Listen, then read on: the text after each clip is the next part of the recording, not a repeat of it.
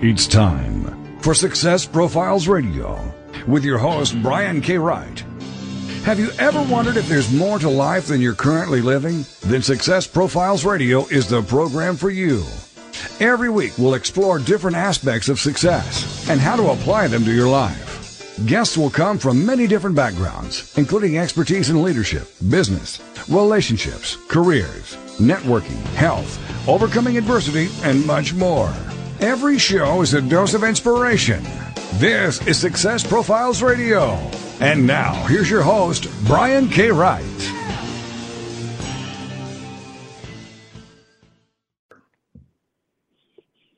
Three, two, one. Hello and welcome to Success Profiles Radio. I'm your host, Brian K. Wright, and it's an absolute pleasure to be with you here today. I'm honored that you chose to spend part of your day with me here. This is going to be a fantastic and amazing show. I'll be introducing my guest shortly, and I promise we're going to have a lot of fun and we're going to learn a lot along the way. I do want to take a minute or two to share some things I've been learning and thinking about lately, and I usually do this every single week. Last year, I moved back to Iowa, to my hometown, which is a small farming community. Except for a Subway and a Dollar General, there's not much going on around here unless you travel a minimum of 30 minutes away. I saw an ad on Facebook recently that Chick-fil-A was sending a food truck to a neighboring town for one day only. I was curious, so I checked to see where the nearest Chick-fil-A store was, and the nearest ones are 90 minutes away or more. And I thought, wow, this is a really good idea.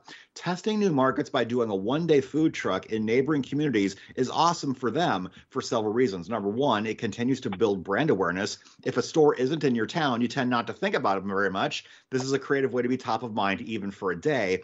Number two, you capture sales with people who don't normally have access to you. It's a great way to build your bottom line. And number three, they get to test market receptivity.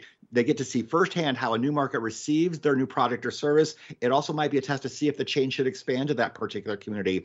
These are great takeaways. So if you happen to have a business that can include a remote component, sending a truck to a new community every day is a great way to expand. If you are in the food business, consider visiting a new town once a week, or better yet, if you want to stay local, get agreements with several local businesses and go there during their lunch breaks once a week or even every day. It's a great way to expand your brand. And if you've not downloaded and subscribed to Success Profiles Radio on Apple Podcasts or iTunes, please do that. Leave a 5-star review if you would. That would mean a lot to me. We've been doing this show for almost 12 years. I've got well over 200 5-star reviews. Can't wait to add yours to the mix. My very special guest this week is Jerome Maldonado. Let me tell you about him. He's built an 8-figure empire and has mentored sales, real estate, and business people all around the world. His unique ability to streamline results makes his training high in demand, as his methods are not found anywhere but inside his teachings. His story captivates people because he started from scratch and struggled to get his business off the ground for many years. And with his early struggles, he learned what it takes to build an empire from the ground up. His passion is to bring as many people with him on the journey to take their lives and business to the next level. We have a lot to unwrap and unravel during the show today. So here we are with my very special guest, Jerome Maldonado. Jerome, welcome to the show. I'm so glad you're here today. Brian, I'm pleased to be here and excited that you invited me to be on the show. All right, that's awesome. So the first question I love to ask is, did you envision early on that you would be where you are right now? Oh, no, Brian. It's really tough in early years because when you first start I started as an entrepreneur at the age of 19. Mm-hmm. This is my 30-year anniversary this year. Wow. This past June. And when you're a kid, you just want to make a living, right? Like a better living than the average person. But what is that? What does that mean? Mm-hmm. And as a kid, all that meant to me was I could go to any restaurant I wanted to and not have to look at the prices on the menu and order anything I wanted from those menus. Live in a nice home in a nice subdivision, and be able to have the option to have a real nice car or two, and be able to travel leisurely. And so that's the picture of what success looked like in my eyes in my early years. And I didn't have kids or a wife in those days. So success has changed substantially as to what I envisioned success to be and what I've really found success to be. And so, no, what I envisioned back then is entirely different than what I envision today and what I actually enjoy in the life of what people would call success, and how I've actually laid out my life, which I have been so blessed in so many different ways. Mm-hmm. Fantastic. So what did your path look like prior to your current career? I mean, you and I have talked a lot, so I know a lot of your backstory, but Just a short synopsis. You started in construction, right? Well, not originally. So I started in multi-level marketing. That's right. In my entrepreneurial journey, like a lot of people. I didn't come from a family of entrepreneurship. My dad was an accountant. My mom was a bookkeeper and got into nonprofit organizations, and really still focuses in that realm today, in her 70s. But I was in pharmacy school, doing the whole college bit that everybody does, go to school, get a great education, and go get a job. And I was on that track. I was a dyslexic young kid that was ambitious in a lot of different things when it came to sports, and even little entrepreneurial stuff like tinting windows on cars and putting audio systems in cars. And I worked, and I was very ambitious in the fact that I had a great work ethic. So I worked at a grocery store. I'm sure most of the listeners are familiar with Kroger's brand, but it was Smith's grocery stores back then, if you're from the Southwest or Utah area. And I became a manager at a young age, got a lot of leadership skills from just being a leader with my work ethic. And was embraced by a lot of people in the grocery business and my managers at a young age. So I got mentored in not an entrepreneur fashion, but as in a leadership fashion of how to manage people. I didn't think I'd ever be self-employed because I was never really taught it, and I didn't really know much about it. All I knew is that one year I was really frustrated in college because I had spent literally night and day studying for exams, barely got through a semester, and I just wanted a break. I was a college athlete, and I went to go get a job in a gym for the summer. I wanted to quit my job doing my internship rotations in the pharmacy, and I just wanted, like, my envision of a break was to go manage or run a gym so I could work out when I wanted to, manage a gym, and enjoy the summer. And ironically enough, I answered a health and fitness ad, and I landed up selling water filters and vitamins in the early 1990s when there was no bottled water on the shelves other than Evian and for your radiator in your car. And that was the introduction to entrepreneurship. They told me I could earn money off other people's efforts, and I bit it hook, line, and sinker, and that was kind of the start to what has parlayed me to where I am today. That's fantastic. And I know another part of your story. Much later on, you bought a retail center and put your own businesses in that retail center. That's a brilliant strategy. Yeah, one thing about business and people, I think people have like our parents teach us to go out and pick a career. And I think in most recent years, it's become a little bit more socially acceptable to palette and try different things. But in my era, going through through high school in the late 80s and early 90s, you would go and hold a job for a long duration of time. And so trying different things was not really something that people did, right? Like they got a job and they worked it for many years. Entrepreneurship is the exact opposite of that. It's the survival for the fittest. And you can take a look at almost any business, right? There's peaks and valleys, just like if you look at cryptocurrency, it ran a great solid run for, a good 5 years of heavy high affluency. And then it got beat up in just recent years. Now, long term, electronic currency is going to be great, but it's not going to be the same heyday that it was, a couple years ago. Right. Entrepreneurship is very similar because a lot of businesses, they come and go. You take a look at little trends and fads like the pet rock, or you take a look at like even real estate, like Airbnb. It was a big giant industry within the real estate sector, and now it's one of the most financially distressed asset classes within real estate. And I don't know that Airbnb will ever come back to the financial lucracy that it once was, but those people that hit the fad have done great. So where do those people go now? Like if that is your business model, that's all you die in business. And so survival of the fittest in entrepreneurship is super important. And one thing, I remember my dad, who's a conservative, true and true. He's an employee. I love him to death. One of the most honest, hardworking people I've ever met in my entire life. But he's a pessimistic individual in regards to business, life in general. And anything that I did, I remember in early years, he would tell me, Jerome, why don't you just focus on this one thing instead of being so diversified in expanding yourself thin in all these other areas? Mm-hmm. And I never really listened to that, because diversification and trying new stuff I was all about it. I love the challenge, and I still do.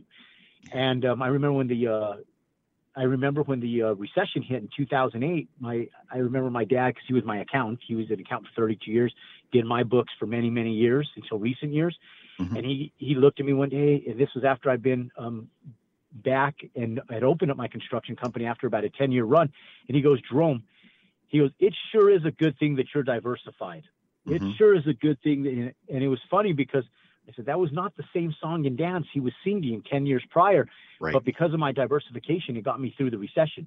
And mm-hmm. point being, to your comment, one of the things that we diversified in was because I was in retail. I was doing ground up construction in residential single family homes and in retail.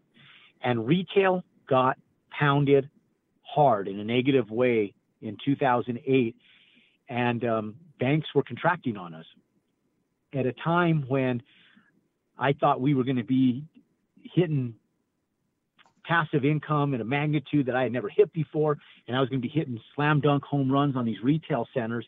I was doing all this value add stuff. And then I decided to take it and embrace the ground up new construction game. Had a couple small ones, but then I decided to scale big. And right when I decided to scale big was the recession hit me right at the mm-hmm. tail end of a couple of my big builds. Yep. And the only way to get those things to cash flow was to get creative. So I opened up some beauty salons just to give the buildings life. I became a Subway franchisee, and we started buying a lot of Subway stores, putting them in our empty buildings, and then buying more just mm-hmm. to own. So we have an infrastructure of staffing, and it was a tool. Yep. And it wasn't a long-term tool, but it was just a tool that we exercised, and we had to adapt and acclimate. And those tools kept us alive during a time that was less than favorable for entrepreneurship, business, and specifically real estate, which we were immersed in. Great. And we are coming up against our first break. This is Success Profiles Radio. My special guest is Jerome Maldonado. We will be right back. Stay with us. Welcome back to Success Profiles Radio. So many people live their lives wanting more than they currently have. And this show will clearly demonstrate the principles. If I can do it, you can do it. So let's get back to the show. This is Success Profiles Radio. And here again is your host, Brian K. Wright. It's the Fitness Minute with fitness expert Annette Hammond. According to a Gallup poll, 56% of Americans want to lose weight. Most of us know that muscle burns more calories than fat. So when you're trying to lose weight, you want to lose body fat while preserving the muscle you have. Lifting weights while you're losing weight is not an option, it's a requirement. According to a Penn State study, when dieters don't pump iron, 22% of their weight loss comes from losing muscle. So if you lose 20 pounds without lifting weights, almost 5 pounds will be muscle. Upping your protein intake is important, and Columbia University researchers found that protein intake plays a significant role in preserving lean muscle mass during weight loss. Preserve your muscle as you drop the body fat. I'm Annette Hammond.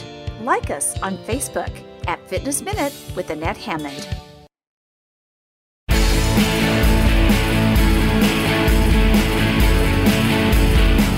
If you are in business, what is the number one thing that stops revenue growth? Not having enough leads. Data is the new gold rush. With phone sites, that is never an issue. You can generate as many leads as you want without paying a lead broker. With phone sites, you can build a website or sales funnel from your mobile device in 5 minutes or less without any technical skills or without downloading an app. It's easy and you have nothing to lose. Try it for free for 14 days at phonesites.com/Brian. Once again, that's phonesites.com/Brian.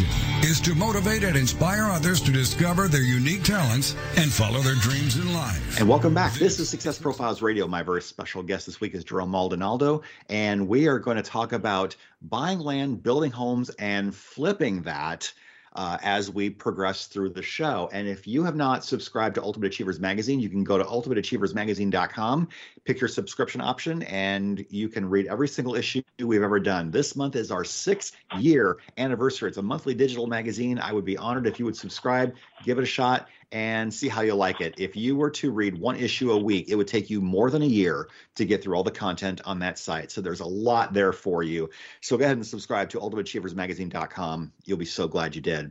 So Jerome, the next question I would love to ask is, what do you think is the highest value skill anyone can develop?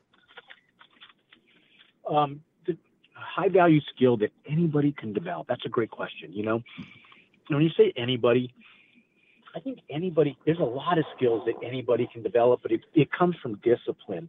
Mm-hmm. And so discipline is a skill that I think everybody can work at, because I think it's a very taboo thing in the world in general. I think people lack in discipline and consistency.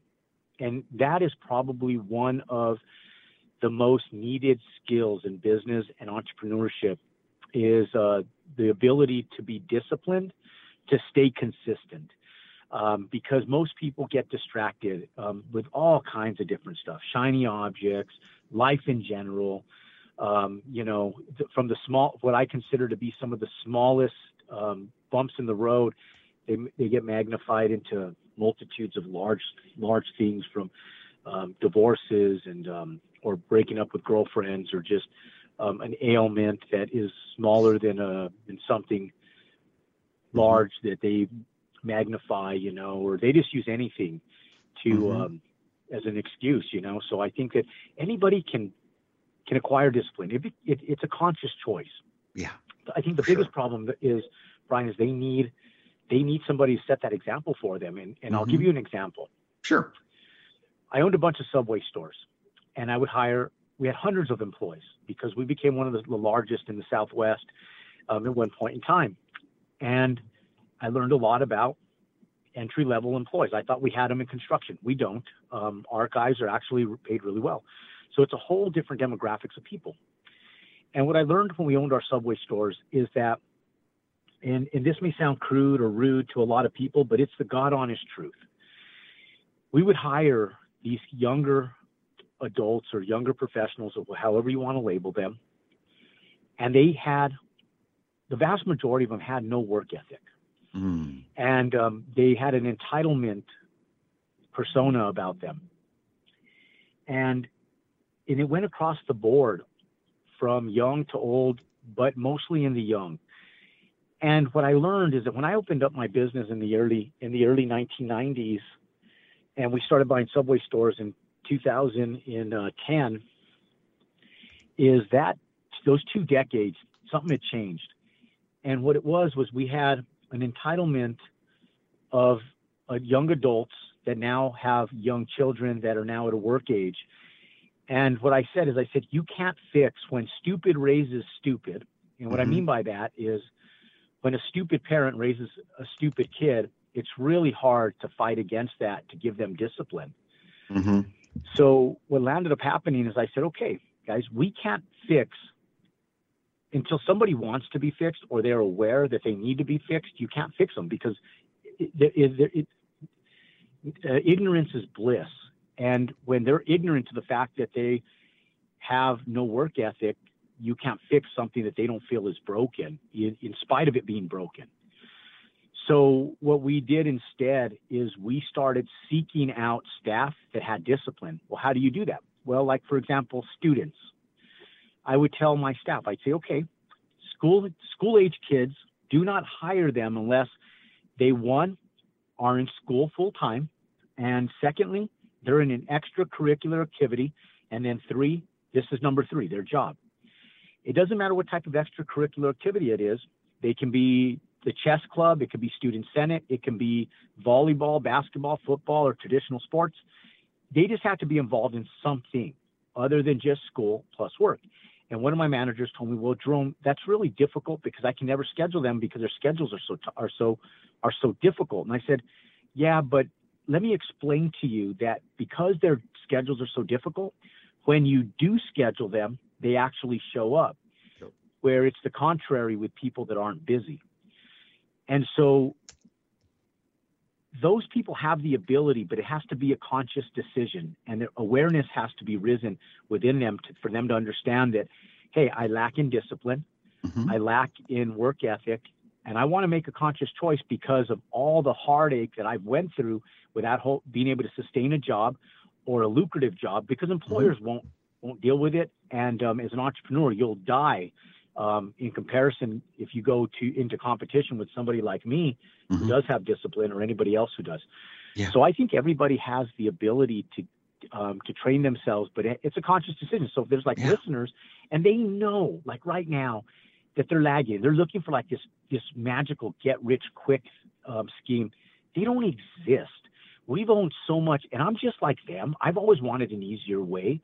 But you know the thing that I've learned, Brian, over the course of the last 30 years I've been self-employed? Nothing is easy. Right. Everything's a pain in the ass. Everything takes work. But there's financial reward in anything that bears a return on your investment if you're in the right industry that is needed, as long as you stay consistent at it and you stay disciplined at it for a duration of time. Because where the rewards are financially is where you invest your time.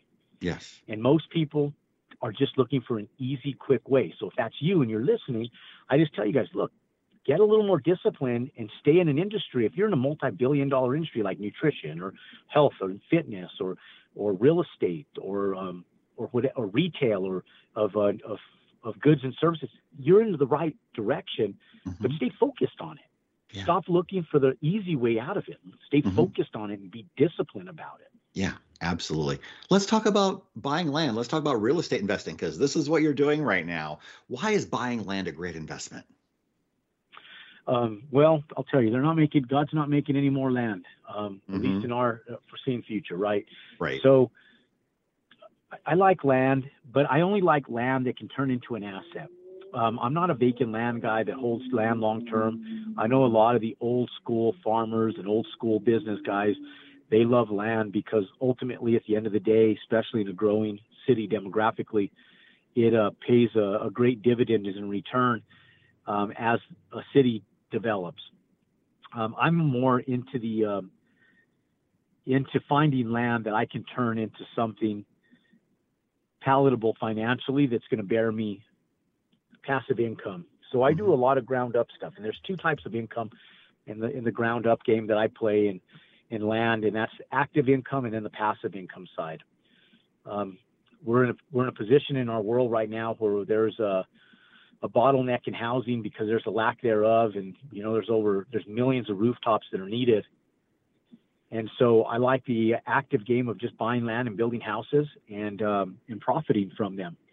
And I also like the ground up game of the passive game where we buy land, we entitle it for multifamily or warehouses, we build them, hold them, and let them cash flow.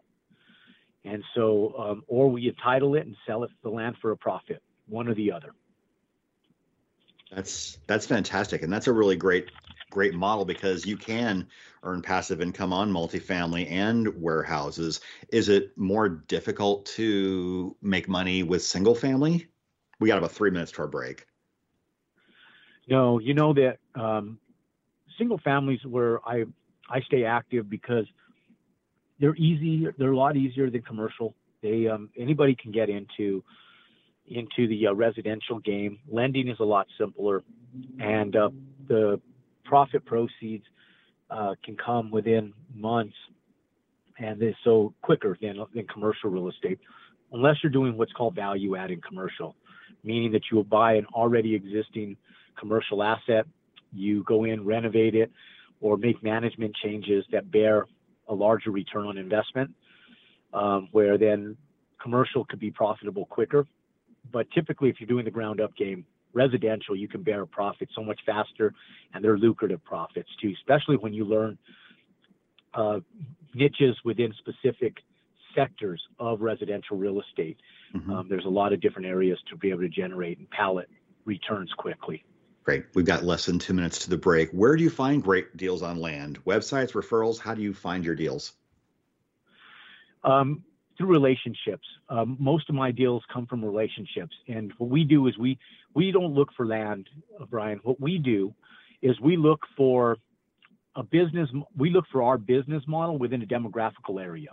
Once we find our business model that bears the returns we want, like the demographics of the homes we build, then we go in and we exercise relationships with the best brokers in the area that dominate that specific area, and we create relationships with those folks.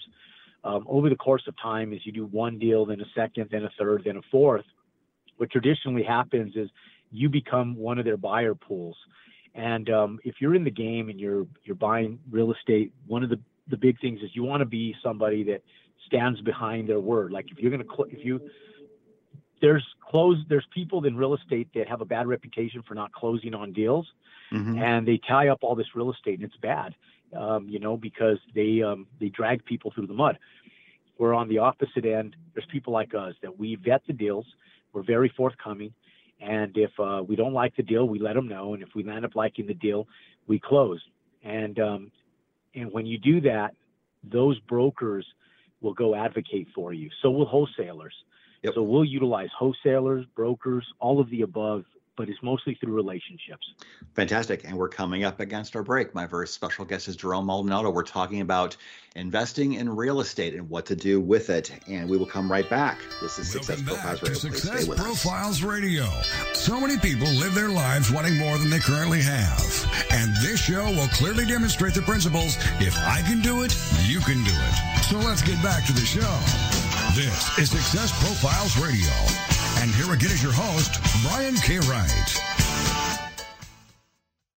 Have you ever thought about writing a book? Surveys show that 81% of people wish they could, but many never do. If you're one of those people, I can tell you why. You don't think you have time, you may not know how, or you might not believe you are a good enough writer. When you're working with an experienced coach, these reasons go away because I will help you every step of the way. If you want to know more about how to write a nonfiction book, whether it's business, self-help, or how-to, reach out to me at www.briankwright.com for more information. Once again, that's briankwright.com.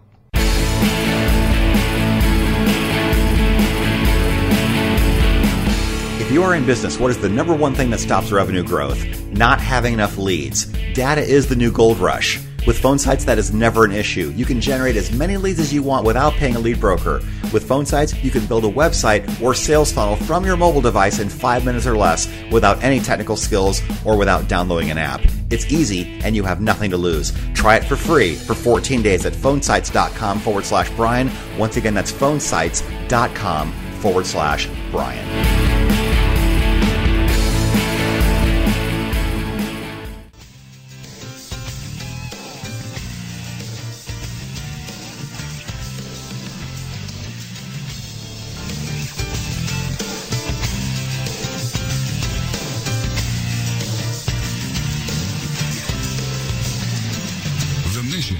To motivate and inspire others to discover their unique talents and follow their dreams in life. Welcome back. This is Success Profiles Radio, and my very special guest this week is Jerome Maldonado. We're talking about investing in real estate. And if you have not downloaded and subscribed to Success Profiles Radio, you can do that on iTunes or Apple Podcasts. Leave a 5-star review. I would greatly appreciate it if you would do that.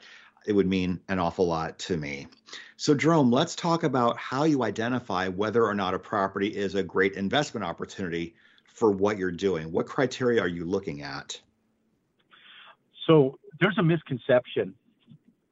There is a misconception that you're looking for just this right, perfect piece of land, right? Like it just magnifies and jumps out at you. You have to have a specific niche that you're that you actually understand. And there's so many different asset classes within real estate. What I always tell people, I said, you have to distinguish what asset class to become well versed in. So there may be a piece of land that's a perfect, incredible piece of land for single family development, but horrible for commercial development and vice versa. And so first you got to understand a business model. So like for fix and flippers, you go into like a demographical area, right? And they're looking specifically, as an example, for a certain price of home within a certain demographical area, and they need to get it at a certain price because they're familiar with the comps, and then they have to bear a profit after they do the renovations. And so the perfect fix and flip is one that bears a profit at the best base price, knowing what they know about that area. Same thing with land. So hard corners in growing areas is always desirable. Now, one thing that we do and how we designate like what's going to be good land is we talk to the economic development team within any municipality or city that we're going into. We become very familiar with the progressive we form relationships with the progressive planners for the city and the economic development team, because those two sectors of governing body within a city and a municipal level are the ones that decide how and where that city is going to grow or that town is going to grow. And so once you understand the progressive growth pattern of that city, we follow growth. So the first thing we look for is, okay, where is the city growing? What is the city and economic development team supporting in lieu of growth? And so we biasly focus our energy there. Now, once you do that, Brian, one of the things that I always tell people is you have to have a knowing business model. So if you're doing single family, our business model sits in the upper demographics of the upper middle class. So I always tell people, don't build houses under $500,000 and don't build houses in excess of $1 million, because excess of $1 million, you start hitting the ultra wealthy or the wealthy, and that only constitutes for about 3% of home buyers. Under $500,000, because the average median home now is sitting right around $400,000, you start competing with the mass builders like D.R. Horton, Pulte, Lennar Homes, all of these guys that are bearing profits that are a lot smaller because they're building in volume. And so for a small guy going in, it's bad, because if something happens and they're only building onesie, twosie, and the market compresses, their profit might disappear. Where if you hit the upper middle class, which constitutes for 24% of home buyers, that little sector there between $500,000 and $1 million has a large profit of about $200,000, give or take, depending on how you build your house and what you pay for your land, of profitability. And so you have a lot more room for error if a market compresses on you. So it's been a safe haven for us over the course of the last 25 plus years that we've been building. And I love that demographic area. So what I do is I go in and find the perfect land in an area that supports that business model itself. So I go look for comps that support first that business model, and then I look for the best piece of land at the best price within that demographical area that fits that business model. And it typically also follows the progressive growth plan of the city, because that's where people are moving. They're following stores, retail, gas stations, hospitals, schools, restaurants, all of that stuff. And in multifamily, we go in and we hit areas that are around highly populated areas where rent rates support what we need for development, and typically we hit workforce areas that are in the upper median for income earners. So it's a lot easier for us to stabilize the properties at higher rent rates, because those areas simply support the growth, the rent rates we need, and it allows us to find land in those areas that we can go in and carve off to do our developments for multifamily. So all of that together, Brian, really plays a factor in what we buy as far as land and how and what is actually a good deal. And then obviously price becomes the ultimate component after we've vetted all of the above that I just talked about. That's absolutely fantastic. And that's a super specific niche. And you can find a lot of properties in that niche as well. So what does due diligence look like when you are looking for deals? We're looking for reassurance, right? We're looking for affirmation. So that comps are a big thing, or pro formas as they're called in the commercial sector. We're looking to compare like properties that we're proposing at current market rents when we're doing commercial development, like in warehouse, We'll look at areas that demographically look like the area that we're going to be building in, and we get rent pro formas. What is the market currently performing at as far as vacancies, as far as the rent amounts? How does that compare to the cost of building? And if the cost of building is less than the value based on current pro formas, then we know we're in a good area, right? So you don't want to go into an area where rents are low, there's no market documentation that the rents will support the current cost to build. Otherwise, you build, you can't stabilize, and you may land up losing the property. So due diligence looks like a lot of research on numbers as far as rent rates and to be able to vet the return on investment. And then on the residential sector, same thing. We're looking for comps. We want like properties that we're building. We want to find the most profitable square footage for homes. We want to compare market data that's within a 1 year period, has bared the same market circumstances that we're all bearing at the same time, high interest rates, inflation, and we're competing against builders that are going up against the same caveats that we're encountering as well. So that way we know that the build can afford itself and still bear a profit, right? So we want comps that prove that to us. So a lot of our due diligence revolves around numbers. Now there's a lot more due diligence than just that, Brian. Is the land on a slope? Or is it in a waterway or flood area? What does it take to mitigate the expense of making the lot buildable? And what's the actual cost of doing that? And can the build afford itself if we paid fair market value for land? Typically, the answer is no. And in those circumstances, we negotiate the price on the land down to afford what it would cost to fix the land as a whole. So that's what due diligence looks like. It's what needs to be done to make it a viable project, and can it afford itself, and do comps support all of those caveat items and still bear a return on investment? And if the answer is yes, then we typically know we have a good purchase. If it doesn't, then we know we need to migrate and look for something somewhere else. Absolutely. So what does financing on these types of deals look like? Timing? Timing looks like financing. Oh, financing. I thought you said timing. We've got 3 minutes. So financing, financing is tough right now, all the way across the board.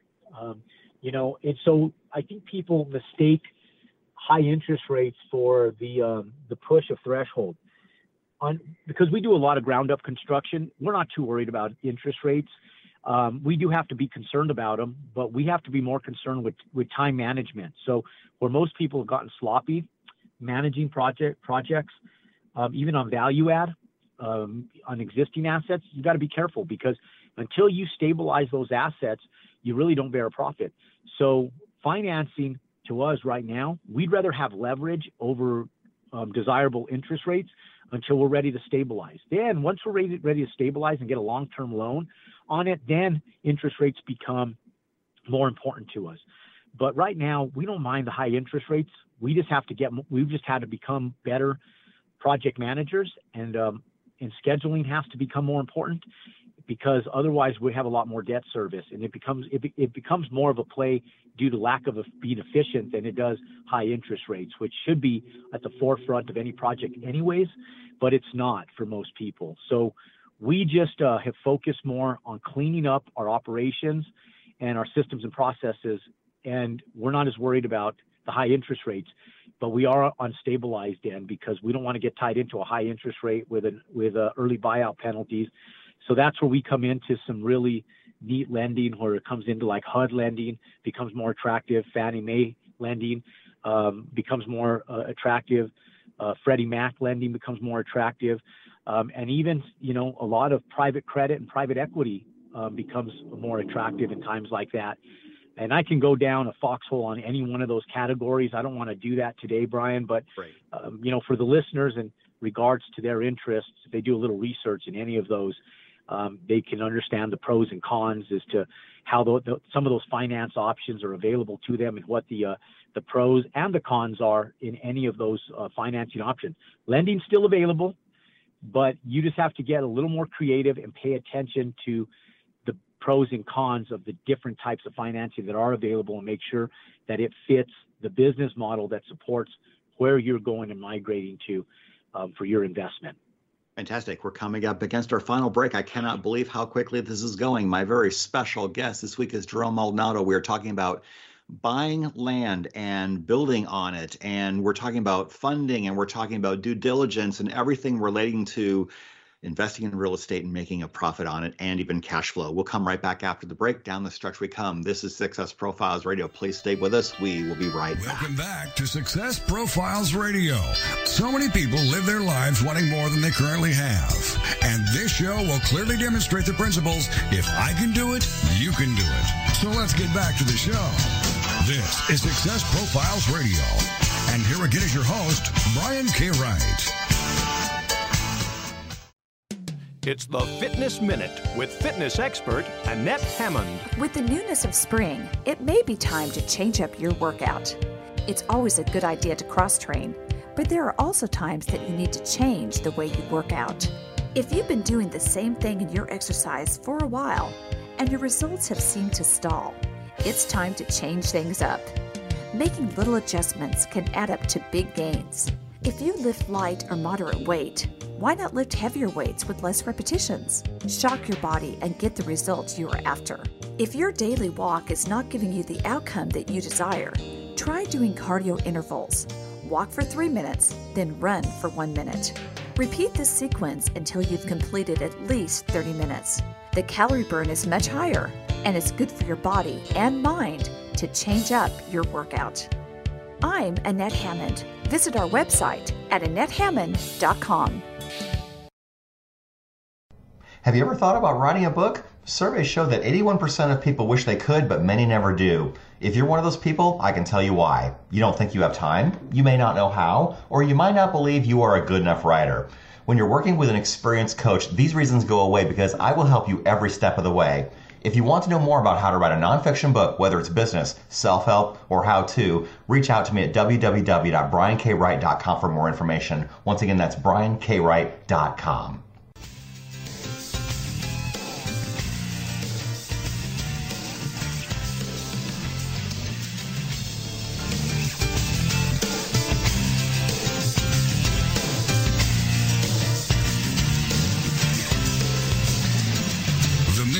Is to motivate and inspire others to discover their unique talents and follow their dreams. Welcome back. This is Success Profiles Radio, and my very special guest this week is Jerome Maldonado. We're talking about investing in real estate and making a profit and even cash flowing off of it. And what I want to ask you next is about your favorite deal. You've done many, many deals, but is there one that stands out to you that is your favorite for any reason? Yeah, I mean, I have a lot of different stories, right? And for different reasons. We've just been in the game for so long. But I'd say the one that really opened my horizons to growth was the 2008 recession and a portfolio of garbage that I bought. When I say garbage, it was probably real estate is graded between just like grades in school, A, B, C, D, and F is like a don't do, right? Like, but I was buying what you would consider to be D properties. And so they were ugly properties right off the 202 between 40th and 44th Street in Phoenix. I know you're familiar with it because you lived out in Phoenix for a good duration of time. Well, there was less than desirable fourplexes. We were picking them up for between $35,000 and $40,000 per fourplex. And at a time where I didn't have a lot of money coming in because of circumstances outside of my control, we had to be very strategic on what we bought. And I landed up assembling 64 fourplexes that I purchased at very inexpensive prices right in the middle of central Phoenix, which is predominantly a large area for immigrants and predominantly even illegal immigrants coming in because of the affordability of that area. And we were picking up single family homes in the neighborhood of $25,000 to about $35,000, and we were renting them for between $900 and $1,100 a month. Wow. So we were crushing it with our rentals, and that was actually what was servicing the debt on a lot of our retail that was so financially distressed at the time. It helped us get through. I was all into the 64 units and 12 single family homes for around $900,000 cash out of pocket. And I did buy them all cash over the course of about 2 years. As I was selling off single family homes that we had bought land, built houses, those houses were still profitable during the recession. We took a little shavings off our profit. We were making about $110,000 a house pre-recession, and post-recession we were making about 80 to 85. And but still profitable, very lucrative still. And so we were taking that money, buying these homes, and I assembled them and kept them and cash flowed on them and serviced the debt against our other real estate. And then I landed up packaging them into a portfolio loan that costed me a total of about just shy of $5,000 a month.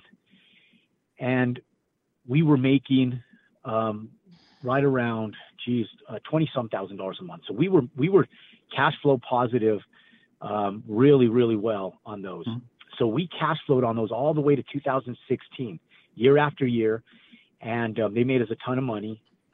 And I finally got sick of the small tenants. So it was the first 1031 exchange that I had ever done. And at the time, we probably had a real estate portfolio that was worth someplace in the neighborhood of about $25 million, give or take, depending on how you evaluated it. And I'll tell you, I sold that real estate portfolio for $3.9 million. So obviously extremely profitable, almost 4 times. It was almost a 400% return on investment over that course of time.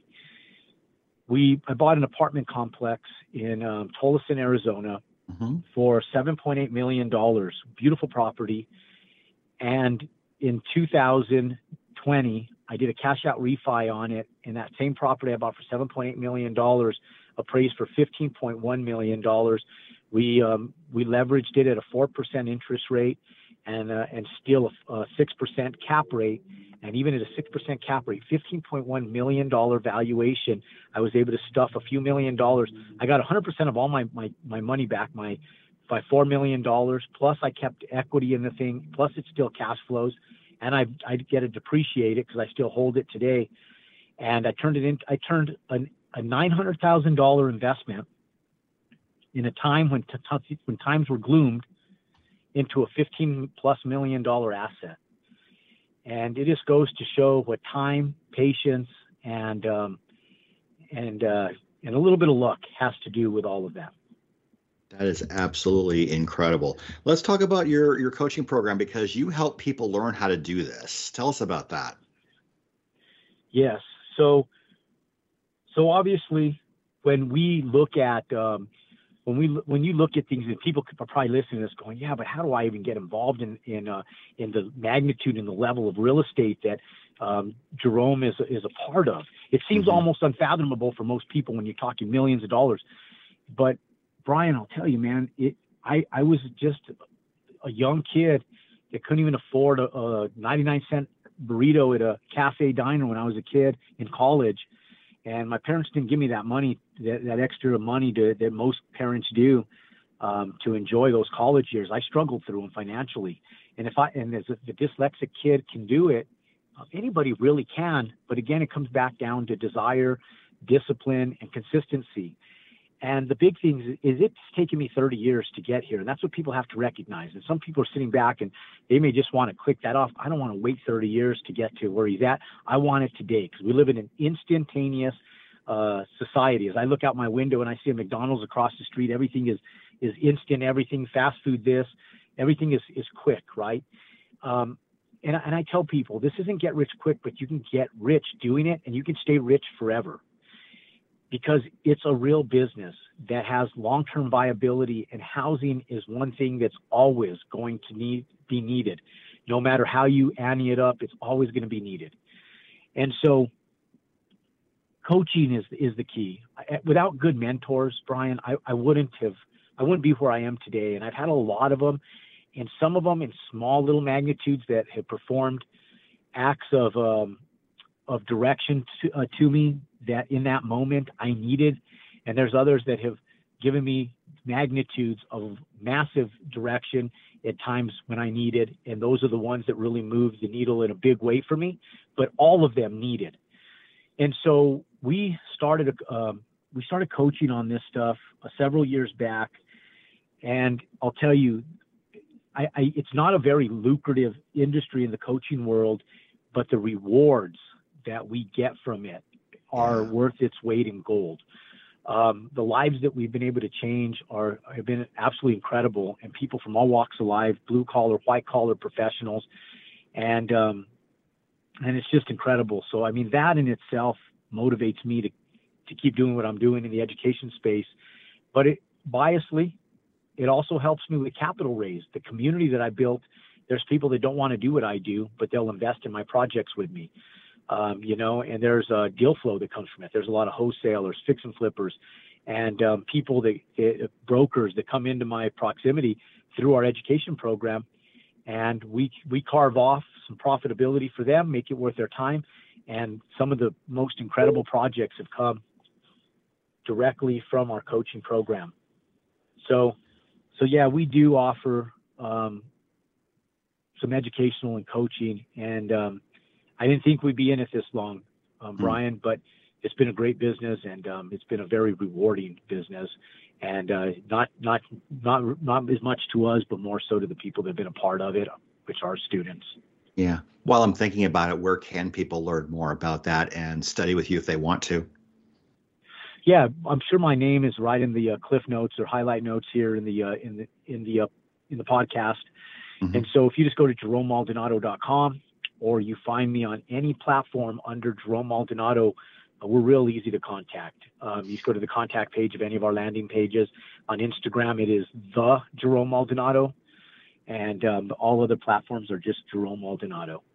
But yeah, we're easy to find. If you go to our contact site and you hit contact us, you'll get our info at JeromeMaldonado.com, and our customer service team, Rick, and our team will reach out to you, and we'll embrace any questions or direction that people are in need of or would desire. Absolutely. What has surprised you the most about your journey? What has surprised me the most? I'll tell you, the one thing that surprised me the most out of anything, Brian, is the fact that people aren't willing to do what it takes. It's disappointing. Everybody's so monetary. One thing that surprised me is that I've told people forever, I've had, like I said it earlier in the show, I've had friends make millions of dollars, but their success is come and gone because everybody's looking for that fast, quick dollar. And when I ante up our net worth, I don't know one of them that's worth more than us. And I don't pound my chest because of that. I just thank the good Lord that I never threw in the towel, because there was times that, man, I wanted to, Brian. There was hard days, hard months, hard years. And there was times where I said, there's got to be an easier way, and I want to throw in the towel, and I didn't. And I just thank the good Lord that I did it, because I'll tell you, I wouldn't be where I am today, and I would probably be in the same situation that the vast majority of those people are in if I would have thrown in the towel in times that I wanted to quit. And so, surprising enough to me, I just see people that don't recognize that, and nobody told me that. Surprisingly enough, no one told me. Say, hey, Jerome, just stay consistent. Just keep doing what you're doing. It really took me more worried about not making money the next month or the next year by giving up something that was cash producing that kept me hungry and thriving in an industry that I otherwise hated. Yeah, and sure. That fear of loss kept me going. And I just thank God that I didn't listen to my counterpart and my devil on my left shoulder telling me to give it up and quit, because I wouldn't be here today, Brian. So it's surprising me enough that more people aren't successful, and all they really have to do is continue putting in the time and stay consistent to do so. Yep. We got about a minute and a half to the end. Who inspires and motivates you? My family motivates me. They don't motivate me in a physical way. I'm more self-motivated. I don't need anybody to motivate me. Right. But they motivate me because they depend on me. Like my children depend on me. Their futures to a certain magnitude depend on me. If they want their futures to be easier than what they would be otherwise. my wife, everybody, my family motivates me. I do what I do, not for me anymore, because I'm fine for the rest of my life. I only continue doing what I'm doing because I just know that if I quit doing what I'm doing now, I just did my family a disservice, and I take away what could be for them in their futures.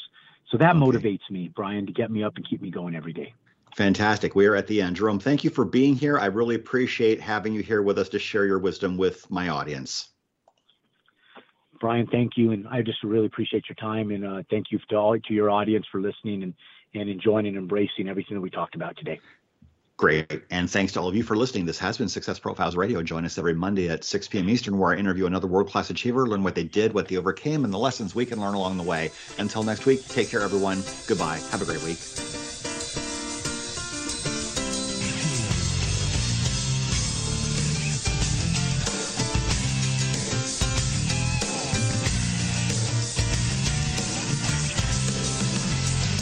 Thank you for being a part of Success Profiles Radio with your host, Brian K. Wright. Each week, we'll explore different aspects of success and how to apply them to your life. We'll have guests that will come from many different backgrounds, including expertise in leadership, business, relationships, careers, networking, health, overcoming adversity, and much more. For more on Brian and the show, check out his website, briankwright.com. If you've ever wondered if there's more to life than you're currently living, then Success Profiles Radio is the program for you. Join us again next week for more Success Profiles Radio with your host, Brian K. Wright.